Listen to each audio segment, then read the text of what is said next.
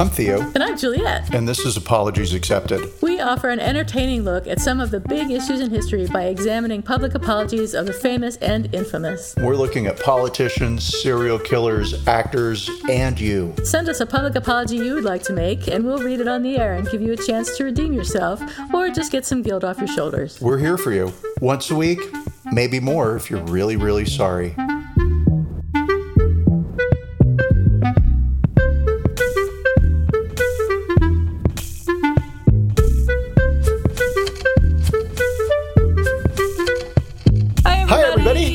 This is not Theo. This is not Juliet. And this is Apologies Accepted, the podcast. I swapped it around a little bit to keep you on your toes. You tricked me on Halloween. How dare you? Happy Halloween. It's Halloween for us, but it's not Halloween for everybody listening because no, it's going to be just past Halloween. Boring regular day when our listeners... Hope you had a great Halloween. Spooky Halloween and Happy Halloween 2022 in advance. Today we have a interesting episode. We're going to be talking about Unlike other days? Unlike other days. You don't have to jump in there and say that. We've had some great episodes and some only really good episodes. Okay. So this is going to be a nice great recovery. Episode. And we're going to talk about Move.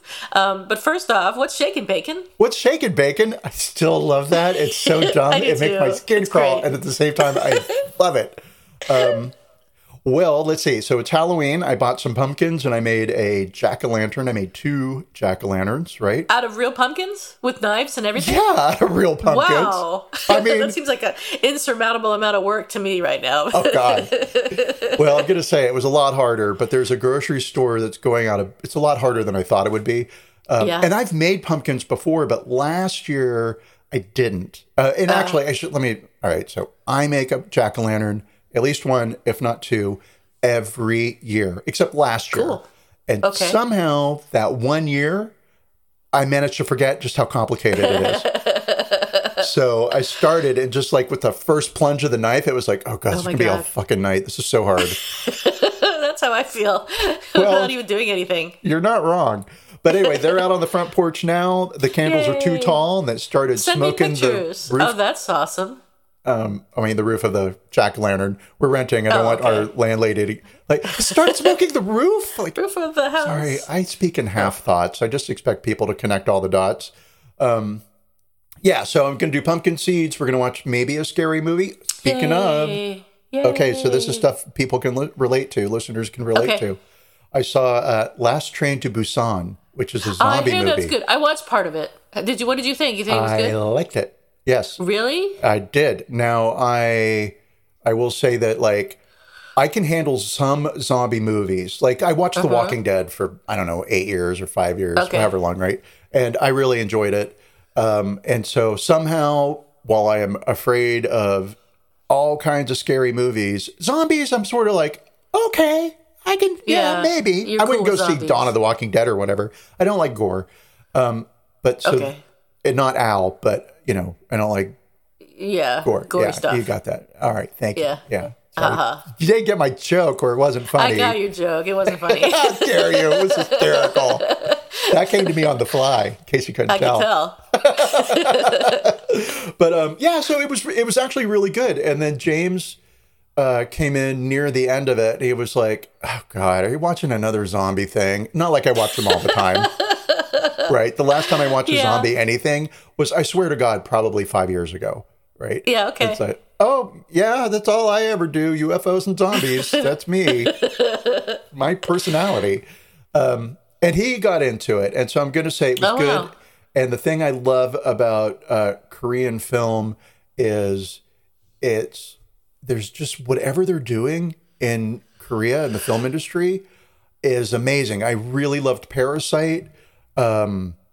I really liked Train to Busan. There was hokey stuff in it and all that kind of stuff. And fast-moving zombies, which aren't my favorite ones. Right. I need the slow ones you can run away from. But I'm going to say the thing I really notice is the difference between, at sort of the core of filmmaking, the message, right? Right. Is in Korean film, it's all about the collective. And the individual who goes against the collective is wrong and is... brought back in line somehow, some way. either through circumstance or through messaging, whatever, right? And U.S. filmmaking, it's very individualistic. You have the one scientist who knows the asteroid is going to hit the Earth, and he's the only one who knows, right? And he ends up saving everybody. And it's always like the lone cowboy in American film. Yeah. So it was fun to kind of see that. Oh, and cool. Read a great book. You're going to need to read it. The Children's Bible. Just got to get that out there. The Children's Bible. It is called The Children's Bible, and it is by Lydia Millett or Millet. And it is... It's fiction? Best. It is... Well, aren't they all? Well... I mean... Anything called Bible is going to be fiction. It's going to be fiction. Yeah, exactly. Thank you. Yeah, see, sure. you made that jump with me. I gotcha. But yes, this is a novel. It's fiction. And it's trying to say holistic, and that's not it. It's the end of the world kind of stuff. Oh, okay. Apocalyptic. Thank you. That's the word I was looking for. I was really stuck on Holocaust, and it's like, that's not what it's about, Theo. Don't say that. Right. And in a very believable way. So it's a story about a group of super wealthy people and their children, and it's told through the children's experience with their parents just kind of like drinking themselves into oblivion while they watch society crumble around them due to massive storms that wipe out, supply chains and every society is just breaking down left, right, and center. That's a little too close to real. Well, that's it. And I'm saying it was very good. So that's my Halloween treat and my very long story about my week. Well, I'm glad you had a decent week. It sounds like you had an interesting week. It was full of apocalypse and pumpkins. A lot of stimulation there for you. There you go. Okay, what about you? What's shaking, bacon? Tell me all I the had news. Zero stimulation. Nothing is shaken. I always feel like I come here and I'm like, I didn't do anything this week again. So I didn't do anything this week again. I worked. I work a lot. So I did a lot of that. And I did a lot of sleeping because I do a lot of that too. But other than that, I don't think I really have much to talk about. I was going to tell you about something. I have tickets to a concert, I think, next week to see Kristen Hirsch. And that's going to be fun. She was in Throwing Muses. I don't know if you remember that, but I do. I remember the name a while back. Yeah, and I don't think I'm going to go though because of COVID. My husband is super sensitive about COVID, and he will. I know he won't go, and I would feel bad going and then dragging COVID back to the house and killing him. So I probably won't go. But I'd love to go see Kristen Hirsch. I'm sure she's great, even though they have your vaccination is required and you have to wear masks and all that stuff. I'll talk to him about it and see what he says. Well, Brent, you're listening right now. You can tell me what you think. Other than that, I got to say, there's not much going on.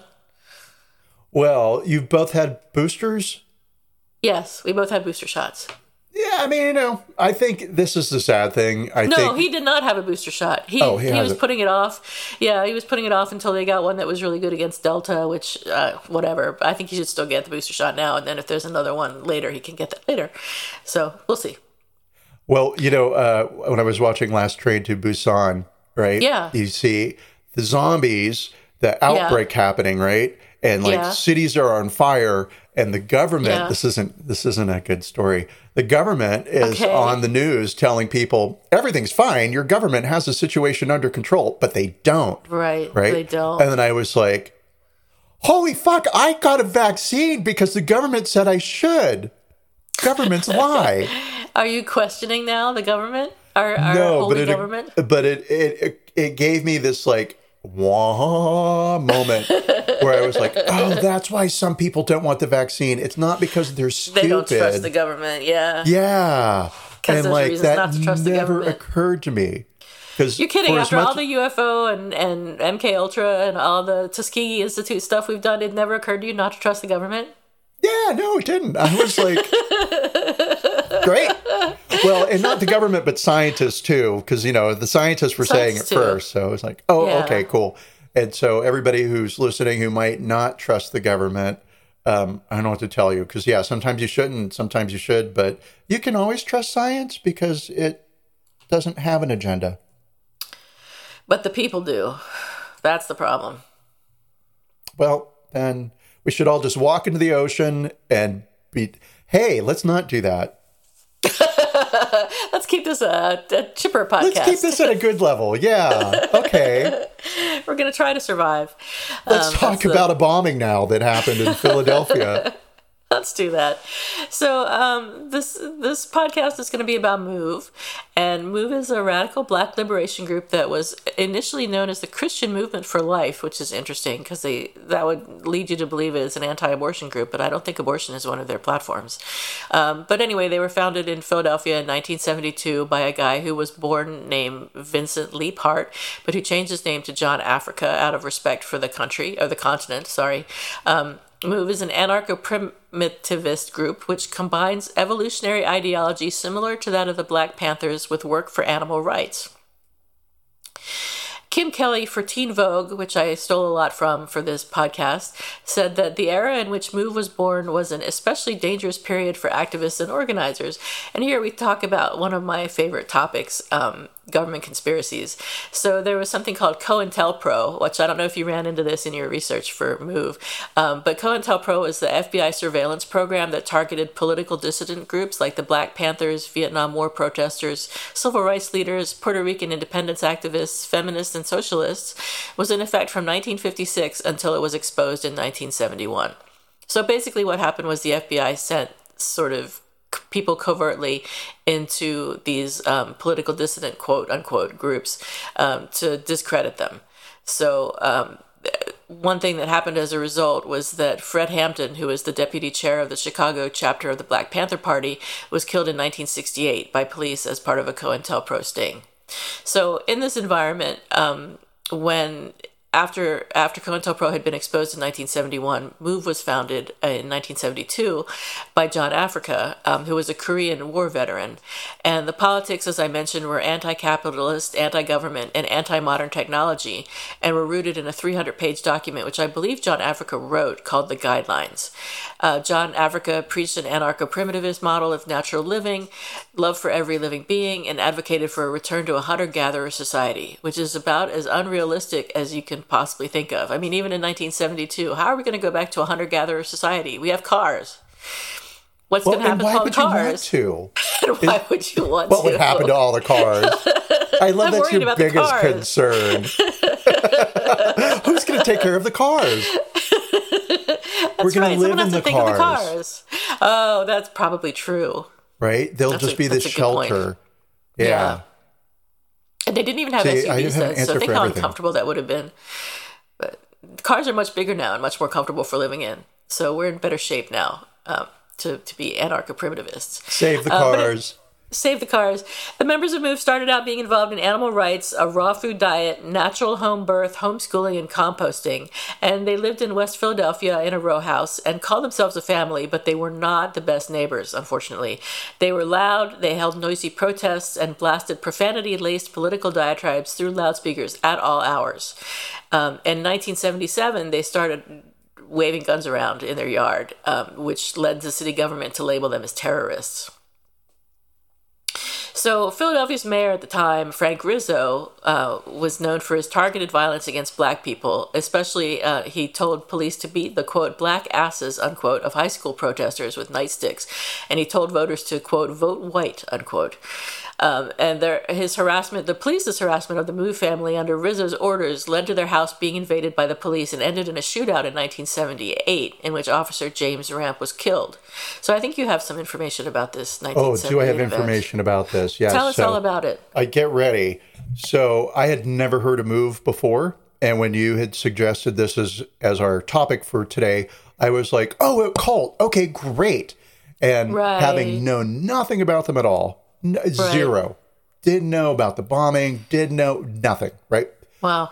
I was like, I'm lazy. Let's find a documentary. So I watched a documentary on HBO called 40 Years a Prisoner, which is Right, I heard about that. Yeah, it's the story really good. It's so good. What's his name? Mike Africa? Mike Africa. I cried at the end. So. Oh. Yes. And then because I cried at the end, I was like, all right, we're going to have to do a little digging and find out some stuff about this. True. Because clearly I have been led, the director held my hand and took me down to the crying finish line. So cool. But it's a great documentary. I highly recommend it. And move's a bit complicated. However, what happened to them, they didn't deserve, and no one deserves. So absolutely, there's a clear line here between what's appropriate government response and what's just overkill, right? So here's what happened. And I'm struggling not to make a literary comparison here, but I'm going to. So the Trojan War started from the Judgment of Paris when three goddesses were arguing about who was the most beautiful. And Zeus said, well, why don't you go ask Prince Paris of Troy because he's so wise. And so they go down and they're like, who's the prettiest? And he gives it to Aphrodite. And that's what he gives this golden apple to Aphrodite. And that's what starts the Trojan War. That's the true cause of the Trojan War, which was supposedly lost to the history of time. Cool. Every word is gospel. Every word is gospel. And it all comes from Homer, who was a blind poet, and nobody can argue that fact ever. No. So great. So from the film, which again was very pro-move, I've got a couple of things to share with you that just kind of help you understand who these people were and what was going on pre the 1978 shootout that led to the death of Officer Ramp. So here's a quote from Delbert Africa, who's explaining what MOVE is all about. MOVE is a totally revolutionary organization, and the purpose of MOVE is to exhibit biased activity for the purpose of revolution. I was indoctrinated with a philosophy that revolution meant picking up a gun and going out and murdering somebody. I never allowed that revolution could consist of removing myself to get away from the things that caused me to want to revolt. The teachings of John Africa are inherent in his disciples. His words are shown in the healthiness of our children, the sturdiness of our building, the way we live, all right? For security purposes, John Africa's whereabouts are organization business right now. We're not asking people to idolize a figure, a so-called leader, as they have done in the past. What we're asking people to do is take a serious look at their lifestyle, as John Africa says, see it for what it is, and do away with it. MOVE's public beliefs were they believed in a natural diet, no processed food, simple clothing, and respecting all forms of life. Their private beliefs held that education is indoctrination into the system, and we're all part of a system. If you're not part of MOVE, you're part of the system. Nudity and sex are natural. There were instances of 57-year-old women displaying themselves rather graphically in front of 14-year-old boys. Age is just a number. That the moment a girl menstruates, she is ready to be married. There was a girl named Pixie who was pregnant at 12 years old. Jeez. There was also an engagement photo. And mind you, we'll say this photo is alleged to be an engagement photo of a 14-year-old boy being engaged to a 2-year-old girl. Oh, man. This 14-year-old boy is the son of John Africa. And then, because I was like, they feel so good and nice. I love this idea of being kind to animals and a natural diet and return to the earth and back to nature, which I'm just going to say, hey, MOVE, you can use this. You should be calling it Black to Nature because thank you. Great. God. Perfect. It'd be awesome. It's a great tagline, right? They purport themselves to be a quasi-political organization, a Black liberation movement. They don't actually say that, but that's sort of what their philosophy would, on the outside, seem to be. According to members who have left the group, that's intentional. They use that as a lure to bring people into the group to get political activists to come and join the organization. And then as you are slowly brought in, you learn that John Africa is a god and that all of his words are perfect and should not be questioned, just as you were saying. And this was mine, right? I was like, if I like it this much, I need to find out where they're at with the gays. So homosexuality is a sin for people within the system that is punishable by cycling. So cults have, their own internal language, and cycling means become part of the earth, and you are recycled. Oh my God. Means killing and burial. So cycling is held out to be a threat to ex-members who leave. If you leave and you talk, you might find yourself cycled. Yikes. Right? Okay. So that's according to ex-members. I will put that out there too. I'll have references in the show notes. There's a podcast called Murder at Ryan's Run, which looks at sort of the darker side of the movement, you know, the darkness within the light. Because on the surface, it all sounds really pretty and really nice. Not really. Well, I mean, I love the idea of, you know, a commune and communal living. Well, I love the part idea. Sounds good, but not the rest of it. I mean, not the other stuff you said. But I guess you're saying that was below the surface. Right. And so let's get into what happened. So on March 28th, 1978, you have this organization that's living in I think it's Western Philadelphia in the Powell neighborhood, Polton neighborhood. And some of their members are released from jail. And there's a celebration at the house, which has been a problem house in the neighborhood. It's a kind of a university area. So the people are somewhat liberal and kind of cool with the whole back to nature thing. But the people that move would rescue stray dogs and stray cats. There were some sanitation issues around the house. There were rats. You know, there's a lot of food and composting happening. And this is a city, not a farm. And so you've got this farm in the middle of a city, which is a pain in the ass to the neighbors, but they're dealing with it. However, because of the noise from the celebration, the cops arrive and things get violent. A woman named Janine Africa is knocked to the ground while she's holding her infant. The cops stomp Janine and the baby's skull is crushed. Her child, whose name was Life Africa, was 3 weeks old. The next day, MOVE holds a press conference and they say the police killed the baby. The police killed the baby, but there's no birth certificate. So the city says, there's no birth certificate, there's no child. Oh my God. So MOVE has to prove their claim by inviting local politicians over to view the body of a dead infant. That's horrible. It is beyond, I mean, yeah, it's horrible. I don't know why I have to top what you say by horrible. Like, no, Juliette, it's beyond horrible. I agree with you, but I agree with you more and better. So there's a headline in one of the local Philadelphia newspapers that says, MOVE mourns baby's death, but police remain skeptical. I mean, that just tells you what they're dealing with right there, right? Yeah. Charges are brought against the cops and they're dismissed despite neighborhood witnesses. Charges are instead brought against the 6 men who were beaten that night. Now, the trial judge, whose name is Myrna Marshall and is male, dismissed the case before the jury deliberations began, saying it never should have been allowed in court in the first place. Now, in the history of Philadelphia, dismissal by a judge in a jury trial had never happened before, but legally was permissible. And it's so rare that it stands out, right? Wow. So MOVE begins holding demonstrations with a bullhorn in front of their house, right? They're trying to get their neighbors on board, but they're also trying to get public attention because they've got nothing. They're getting no help from the city at all. And their family members, their brothers, are being held unjustly, right?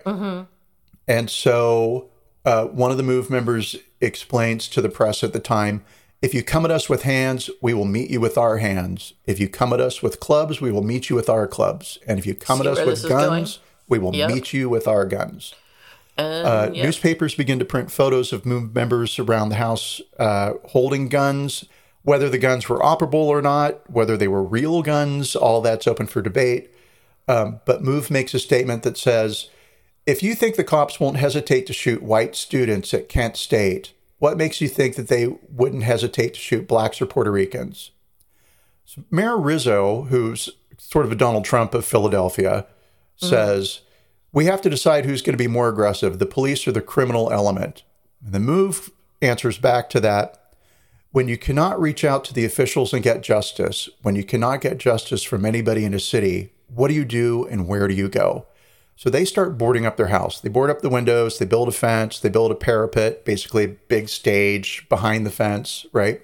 And they're standing on that stage with bullhorns, screaming at all hours of the night, trying to get anybody, trying to get the city, and when I say the city, I mean the community, the people in the city, not the officials of the city, to unite behind them and get some justice. And really, I want to bear in mind, although I started this with that literary reference of, ha ha ha, I'm so clever, I paid $40,000 for a degree in English. This all starts from the death of an infant and a lack of concern from city officials. Nobody was ever held accountable for the death of Life Africa. Okay, so the neighbors are really irritated because the house just looks like a fortress. The Philadelphia Daily News, which is a tabloid, tallied up the overtime and the man hours spent by the Philly PD watching MOVE, and questions begin to arise about the mayor's effectiveness in handling the situation. So the Philadelphia State Court, holds up Philly's right to blockade the house. And so the city of Philadelphia decide they're going to put up a barricade around the house, keep people out, turn off the power, turn off the water, turn off the gas, and they don't let any food in, right? Yeah. And that extends not just to the house, but to people that live around the house. So if you lived in the neighborhood, you had to show your ID, you had to prove you had business on the street, right? Bit of a problem. 400 police officers and a SWAT team shows up, cow. right? For this blockade, which they're trying to starve the MOVE members out of the house. Does this happen in a day? No. Do they think it's going to happen in a day? No. Right? MOVE has given you no indication they're ever going to respect, understand, appreciate, value be afraid of your authority, city of Philly. So, of course, this is going to take forever. John Penrose, who was the first assistant United States attorney for the Eastern District of Pennsylvania. So he's like a very real attorney, very real government official. I know you know that, but for our Gen Z people out there, he's not just like some attorney, right? He's like one of the leading attorneys in Pennsylvania. And he says the city couldn't let things go, but at the same time, you can't do nothing, but you can't do what the Philly PD did. That's crazy, right? Yeah. And a neighbor on TV had said, I can't believe the United States is starving people out of a home. The community starts to demand that the city allow some food in because there's nursing mothers and children in there. Yeah. Rizzo tells them, clean up or get out. The MOVE organization says officially, you let our people out of prison with unconditional freedom and bring them home in a helicopter with Jimmy Carter. So, that wasn't going to quite happen. However, that's escalating. Food was brought in to the compound for children, right? And Philly does release the MOVE prisoners. And there's a 90-day truce. MOVE takes down some of the wiring and some of the fencing. So there's a de-escalation that's happening. And for 3 months, things were really calm, right? Yeah. The city solicitor, Sheldon Albert, who apparently is the dumbest jerk on the planet, says publicly, sure, 90-day truce, but on the 91st day, we're tearing that house down. Oh, my God. So that changes everything. Oh, boy. Some of the agreements were written and some were understood. MOVE kind of understood that they could leave the house whenever they figured out their living arrangements. But Rizzo's administration says, no, they knew they had to get out by August 1st. Who's true? What's right? I don't know. Members say to the press, it's not like we want to die, but if men like Rizzo dictate our lives, make us unhealthy, make us sick, and kill any more of our babies, we'd rather be dead, because to be free is not to be so-called living on this level. It's to be free of the oppressive power of a maniac like Rizzo. Rizzo says, what they need is a good bath and some soap and water in their mouth. They're going to go down easy or the hard way. At 12:01 a.m., they're going to be dragged out by their necks, children or not. Ed Rendell, I know, right? Honestly, it's very Trumpian rhetoric. This guy is John Wayne, and he's the cowboy hero who is going to force the whatever, right? We all get it. We've all seen assholes operate before. Ed Rendell, who was the mayor from 92 to 2000, explains sort of in retrospect that MOVE was a counterculture movement, that every event takes place in the context of its time, that the MOVE people appeared to be so angry and violent, with every other word being the F-bomb, that they made it difficult for anybody to side with them, right? Right. Which I totally get, right? Sure, you're angry, sure. you're gonna say shit, you're gonna be angry, cool. Anger doesn't really win people. As right as you might be to have your anger, whatever, right? So on August 8th, about 600 people gather in front of the house at 12:20 a.m. These are reporters and neighbors. 600 cops arrive. Wow. Because of all of the media around, this becomes the most filmed crime scene in American history at the time, right? Jeez. And the cops begin moving the media away, saying, this is for your safety. Two reporters decide, you know what? Yeah, that sounds good, but maybe something else is going on. So they start knocking on neighbors' doors saying, hey, can we come in your house? And finally they find a group of students who say, yeah, come on in. And they get to a second-story window where they have a great view of the MOVE house. The house. And they set up their camera and they start filming. So the 600 cops arrive with hand grenades, tanks, cherry bombs, bulldozers, and according to Consuela Africa, they showed up with everything for warfare except the bombs, which, hey, there you go, that'll lead us to 85. But police get inside the house, and the MOVE group is in the basement of the home, right? Yeah. Supposedly shots are fired from the basement, and the fire department turns on the fire hoses, and they begin flooding the basement, right? Where women and children are hiding. Right? There's a community activist, this guy named Walt, who is a former gang member, and he was friendly with the MOVE people. And so one of the neighbors called Walt and was like, you got to get down here and you got to help. Like, this is just out of control. So Walt gets into the house and he discusses with the MOVE membership, right? Like getting the women and children out of the home. And at that point, during those discussions, that's when shots are fired. And that's when the police begin flooding the basement. And so Walt gets out. And after a while, and I mean like longer than an hour, the water had reached about 4 feet high. And so the MOVE people have their animals in there. They're trying to keep them above the water. They have their children that they're trying to keep above the water, right? So they leave the basement and they're crawling out through basement windows. A guy named Delbert Africa is, according to one of the cops, is helped out of the window. And the filmmakers ask him in the documentary, what do you mean by helped? And he was like, well, he was subdued. And they were like, well, what do you mean by subdued? So you remember our two reporters who were knocking on doors and got to the second story.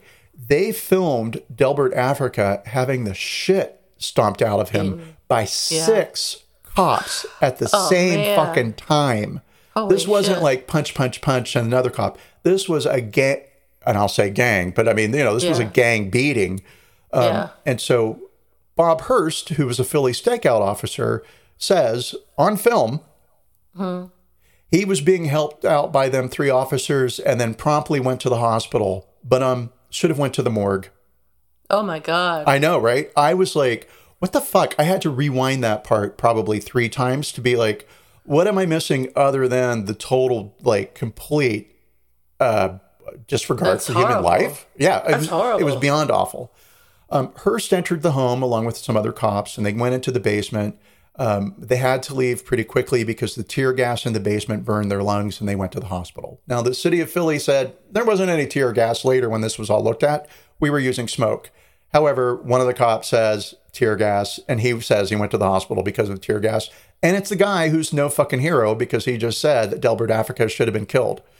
Wow.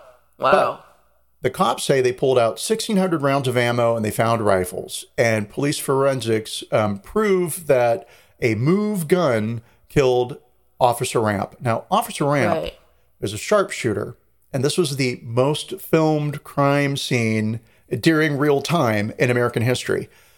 There's film of Officer Ramp leaning against a telephone pole with his hat on kind of backwards, looking real nonchalant. He's not holding a gun or anything, right? But he's standing out right in the open. So the argument to this is it could have been friendly fire that killed Officer Ramp. I see. He wasn't ducking. He wasn't hiding like other people in the same scene are doing. Right. So they pull out these perfectly pristine rifles from a basement that's been flooded. Right. That's been covered in Yeah. Right. And the police find them, and the police also determined that it was a move bullet that killed Officer Ramp. Right. So maybe some shenanigans there. Who knows, right? But 9 people were sentenced for the crime, and I don't know if this was the judge, but it was definitely somebody who was in police force, right? Who said, okay, great. Well, if they're a family, they can suffer together like a family. Nobody in MOVE would admit to firing the weapon that killed Ramp. So 9 people were jailed for this crime for 50 to 100 years. They were known as the MOVE 9. Right. Mike's mother, Mike Africa, was pregnant when she was hauled off to jail and sentenced, and she gave birth to Mike in jail. He worked for his parents' freedom for 40 years, and in 2018, after 8 parole hearings, his mother was released, and in October, his father was released. They both come to live with Mike and his family, and his parents hadn't seen each other in over 40 years. And they re-wed later in their son's backyard. Oh. And that's sort of the end of the 1978 episode. But getting back to 1978, and where you'll take over with the bombing, there was a lot of tension between MOVE and the city of Philadelphia. There were a lot of hurt feelings on the side of Philly, right? And there was a lot of justified fear on the part of MOVE. Now, you've got an organization that I now believe is a cult. Before I was like, oh, nice, I love it. That's thinking I can get down with, to use 1978 lingo. Yeah, not so much. But we'll see. We'll see. Yeah, so by 1981, the remaining members of the group had relocated, but continued to have issues with their neighbors and with the police. Local ABC 6 News said that the largely African-American community did not want MOVE in their neighborhood. There were complaints about trash around the group's home, confrontations, and frequent obscene political messages from a bullhorn. So pretty much the same stuff that they had been getting in trouble for in the late 70s. By now, Wilson Goode was Philadelphia's first black mayor. But he also said that MOVE was a terrorist organization, and he got the police to get arrest warrants for various reasons. And on May 13th, 1985, heavily militarized police came to the row house where MOVE was currently living, under the guise of serving arrest warrants on charges of terroristic threats, riot, and disorderly conduct. The neighbors were evacuated and were told that they would be able to return after 24 hours. And according to the Philadelphia Inquirer, the fire department blasted the house with 1,000 gallons of water a minute for nearly 6 hours. Police responded to MOVE's responding gunfire by throwing smoke grenades and firing at least 10,000 rounds of ammunition at the house. Hours later, according to many accounts, really, the police dropped explosives from a helicopter onto the roof of the house. Unfortunately, there were several barrels of gasoline being stored on the roof, and the explosion ignited those gasoline barrels and kick-started a fire that ultimately burned down the entire block. Police Commissioner Gregor J. Sambor reportedly told firefighters on the scene to let the fire burn. And during this whole time, the police were shooting at the house. There were 13 people in the house, and when they tried to get out of the fire, they were met with police gunfire, which forced them back into the house. Ramona Africa recalled in 2017, when we realized that our house was actually on fire, we immediately tried to get our children, our animals, and ourselves out of that blazing inferno. But at the point when we were trying to come out and could be seen, the cops opened fire on us, forcing us back in. We tried several times to get out, but each time we were shot back into the house. This was a clear indication that they didn't intend for any of us to survive that attack. MOVE was a pain in the neck for 25 hours a day, a neighbor whose house had been burned in the fire told the New York Times in 1996. But we didn't believe the police should have come in here like it was World War III. Those children in that house weren't criminals. So the city was later found in federal court to have used excessive force and violated constitutional rights against unreasonable search and seizure. Despite 2 grand jury investigations and a commission finding that top officials were grossly negligent, no police officers or city officials were ever charged for their role in the MOVE bombing. I think, how many people died? 11 people died, including 5 children, and 61 homes were burned. Mayor Wilson Goode later appointed the Philadelphia Special Investigation Commission, who determined that dropping a bomb on an occupied row house was unconscionable. You think? It's just ridiculous. Well, right. But, and this came up in my research.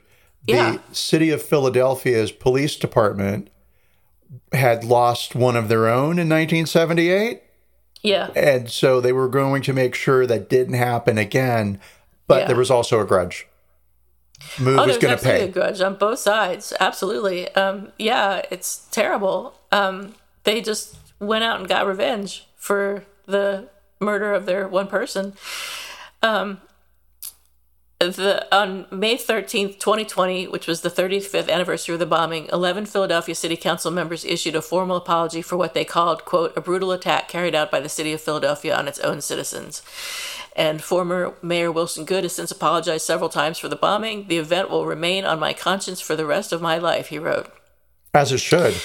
As it should. The Philadelphia City Council voted in November 2020 to apologize for the MOVE bombing. Quote, we apologize for the decisions leading to the devastation of that day and acknowledge the fundamental injustice, cruelty, brutality, and inhumanity of the MOVE bombing. As members of council, we acknowledge the significant failures in communication, negotiation, and conflict resolution leading up to and following these tragic events. Mm-hmm. Janine Africa, who was in jail at the time, responded, show us. What good is an apology without the action behind it? 100%. Show us that you're sorry and that you never want something like this to happen again. So MOVE did see some small justice in 1996 when a federal court ordered the city to pay a $1.5 million judgment to Ramona Africa and the relatives of John and Frank Africa, finding that the city had used excessive force and violated the members' constitutional protections against unreasonable search and seizure. Ramona was awarded $500,000 total for pain and suffering, as well as the disfigurement and burns she suffered in the fire. And recently, in July 2021, this is a separate issue. So Theo mentioned this being a cult, and we haven't really touched on that. We touched on that a little bit, but right. Recently in July of this year, 3 former MOVE members who say they were raised within the Black Liberation Group, and we have no reason to doubt them, renounced it and released a public statement calling it a cult. They tell you, quote, they tell you anybody other than MOVE is out to get you, Whit Sims, formerly known as Whit Africa, told Billy Penn about the leaders of the group. They'll tell you they'll rape your kids, they'll kill your kids, so you're scared to do anything. So they stripped you of all your independence. And honestly, after 78, it's hard to argue with them. They will kill your kids. They did kill your kids. And then after in the 1980s, they killed even more people. So sure, this is a cult, and Sims is part of a trio of former MOVE children who allege witnessing and experiencing widespread abusive behavior within the organization, citing coercive sexual relationships, child marriages, like you mentioned, Theo, death threats, financial crimes, and several forms of psychological control. Sure, it's a cult, and that's a bad thing. Right. But a lot of it is based on truth and what actually happened. So as Theo mentioned, the former members' allegations and stories are being documented on a new blog titled Leaving MOVE, and then there's an associated podcast called Murder at Ryan's Run. And since the allegations were released, another 4 MOVE members have come forward in support. There's a number of people who are beginning to come forward, and this entire story is reminiscent for me, right? Learning about it, it reminds me of how I learned about the Tulsa Race Massacre, right? I had never heard of it. Ever heard of it. I'm politically liberal. I am caring. I read all kinds of stuff. Blah, blah, blah. And it never once crossed my radar. And I remember hearing about it when it happened in North Carolina. I don't know how I thought heard you meant about in 1921. I was like, that's impossible, bragger. 1921. I remember walking down the halls of Jordan High School thinking about it, and I'm surprised you didn't hear about it too. I did not hear about it. Who did you have for history? I don't remember. Some dude. Dr. Hill. No, it was that younger dude that was just out of college that for American history. I can't remember his name. That's all right, because I didn't have it. It was AP history. Oh, okay. There you go. Because I did not take AP. Did I take AP? I did take AP history. Yes, I did. Did you? But I had Emily Warner, who I liked a lot. Yeah, no, she was fine. But I could see we spent a lot of time on the Revolution. Oh, we spent a lot of time on the Civil War. Oh, I can't remember what we did with the Civil War. But anyway. I skipped so much school that year. Like, it's a miracle they let me graduate. I hear you. Sure, they were just like, you really want this kid in your class anymore? Like, let him graduate. Yeah. So, back to Move. Yeah, so again, back to Move. I had never heard of it. And it's like, how could something this huge have just never been on my radar? And something like that, and also like the Tulsa Race Massacre, would have stayed with me. Right. You think. Yeah. Yeah. I mean, watch. I'm going to find that I had read a whole book about it, that I wrote a term paper on it in the 11th grade. Maybe. You never know. Don't do drugs. So to add insult to injury, not only were these people tormented during their lives, but in April 2021, the University of Pennsylvania and the Penn Museum apologized to the Africa family for allowing human remains from the Move House to be used in research and training. In 1985, the Philadelphia City Medical Examiner's Office gave burned human remains found at the Move House to the University of Pennsylvania Museum of Archaeology and Anthropology for verification that the bones were those of 14-year-old Tree Africa and 12-year-old Delisha Africa. The remains were kept in a cardboard box in storage for decades and studied by Alan Mann, a professor at Penn, and Janet Monge, the curator of the Penn Museum.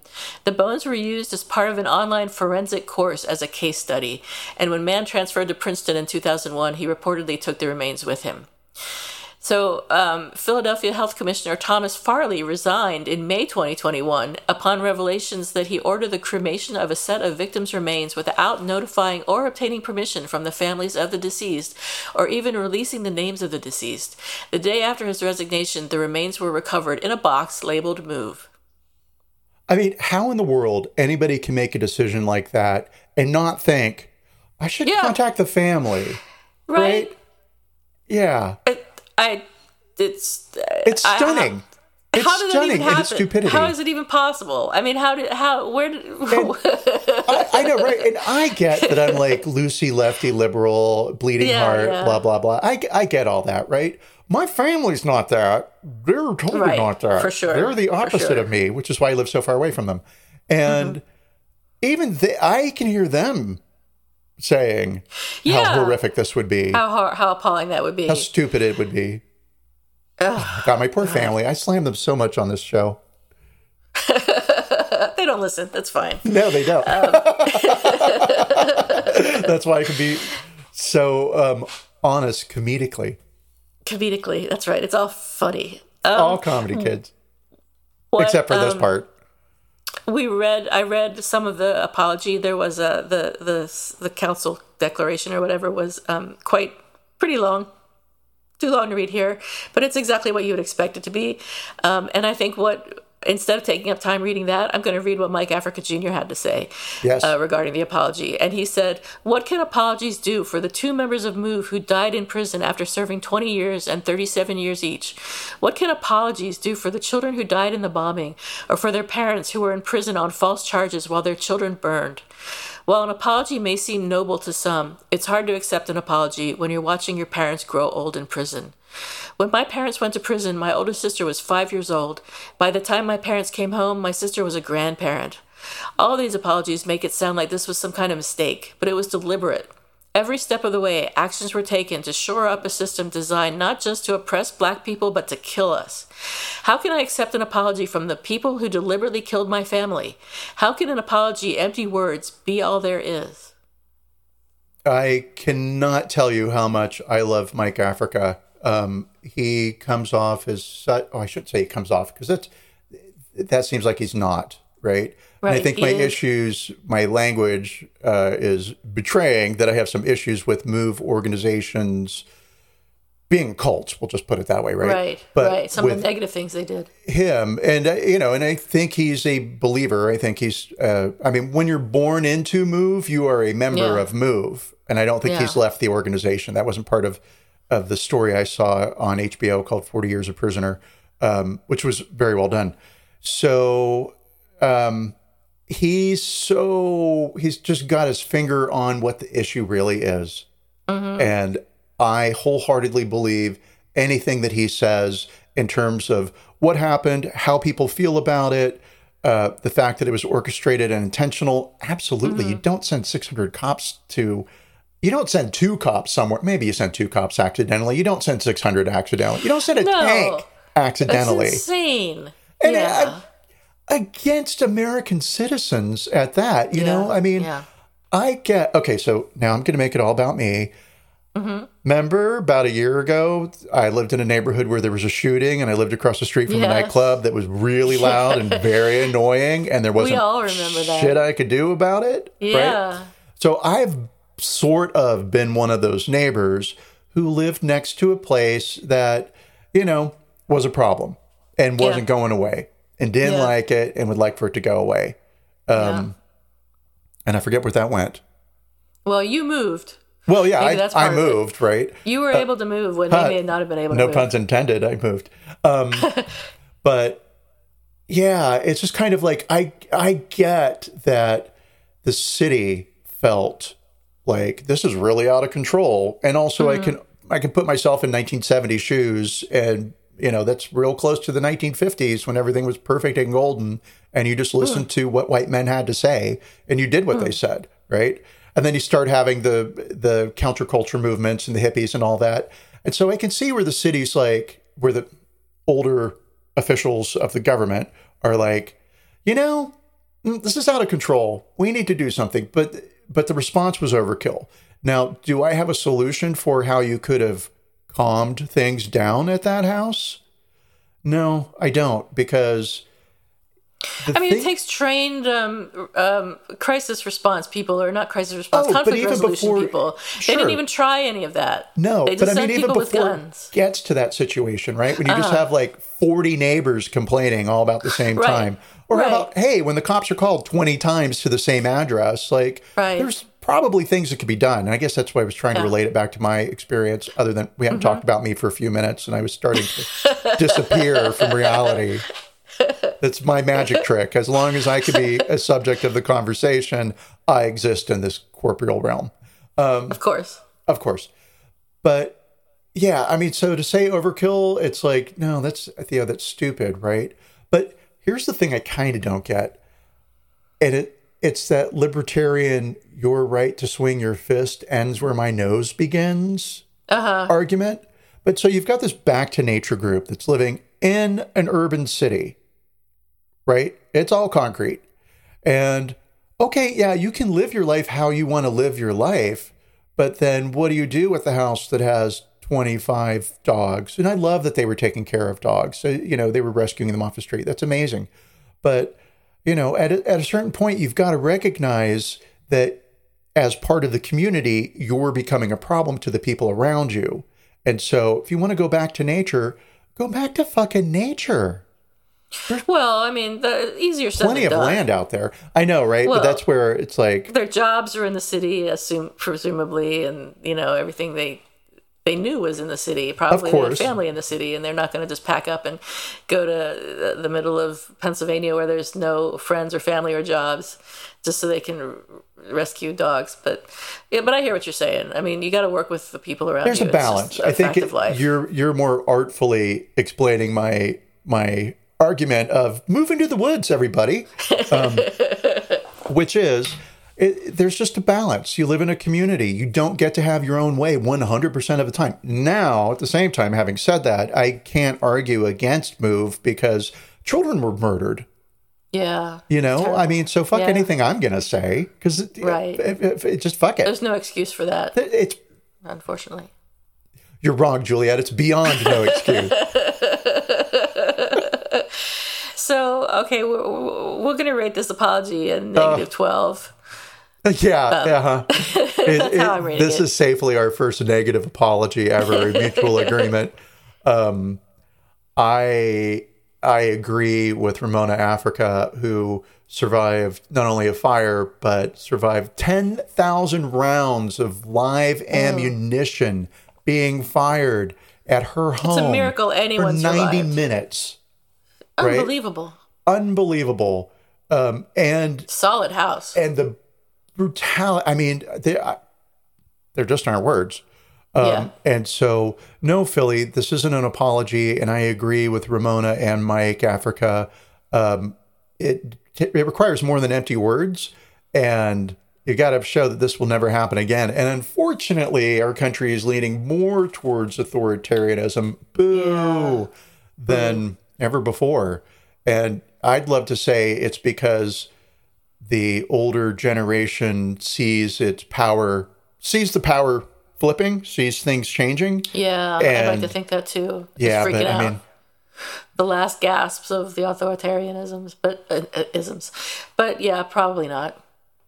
I mean, let's be positive, and maybe this is the end for them. There'll be a virus that God unleashes on the earth that kills older people. Oh, boo, Theo, that's not funny at all. I can't believe you said that. No, that was not bad. Not all old people are bad. Just the authoritarian ones. Case in point, I know, right here. Hello. Hi. We're pretty old. I'm 25, and by rights, I should be cycled. Do you have a who's sorry now? Oh, fuck. I think that's a no. Oh, can you believe? No. Didn't occur to me. We can just skip it this week. No, I think we have to have one. I think that's our segment. We can't say sorry. Okay. Who's sorry now? Sorry, the audience, because we don't have. That's what I forgot. It's the thing I was going to tell you that I forgot. It's my who's sorry now. I had one and I completely forgot This is your fault, and that doesn't count as your who's sorry now. By the way, I'm sorry. Okay, have you ever unfairly used power? Probably, but not that I know of. Well, but I mean,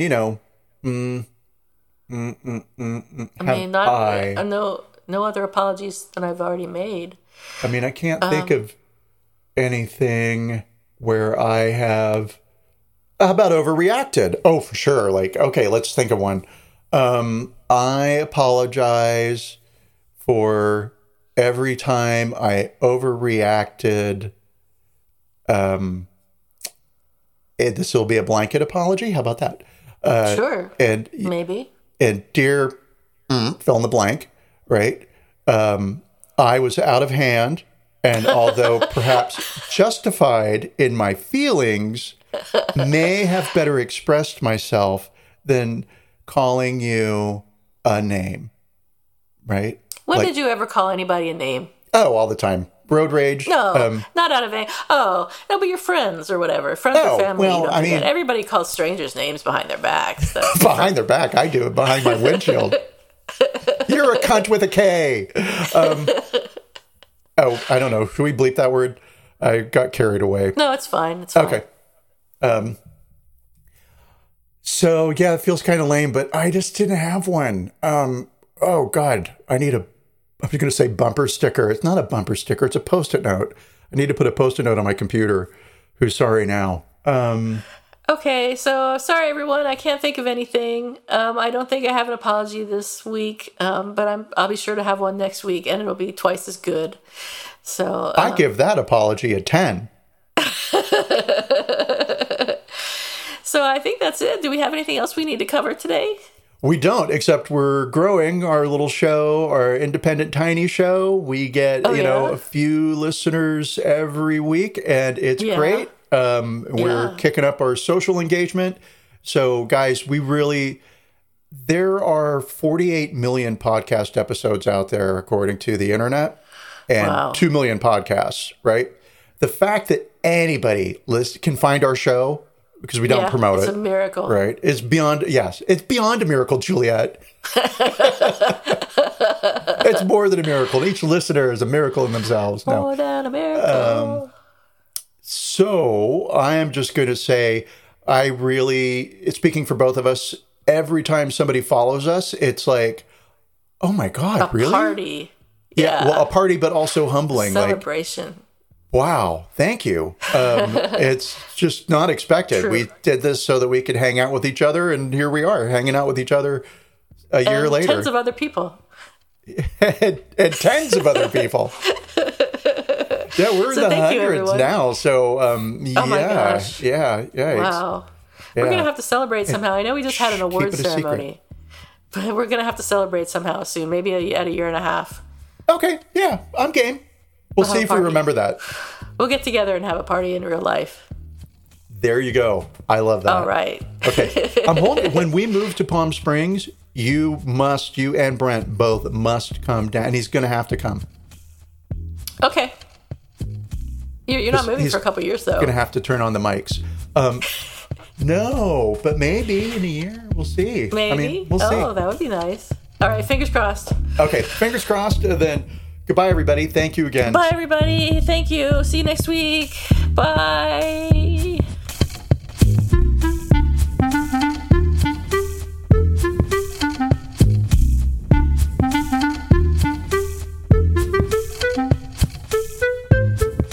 Thank you for listening to Apologies Accepted, the podcast. You can find links to the articles and the sources in the show notes. To submit an apology or find out more, visit us at apologiesaccepted.net, where you can also find our merchandise. We're on Twitter at Apologies Accepted. And on Instagram at apologies.accepted. You can support our important work at Patreon.com/Apologies Accepted. And fuck Facebook.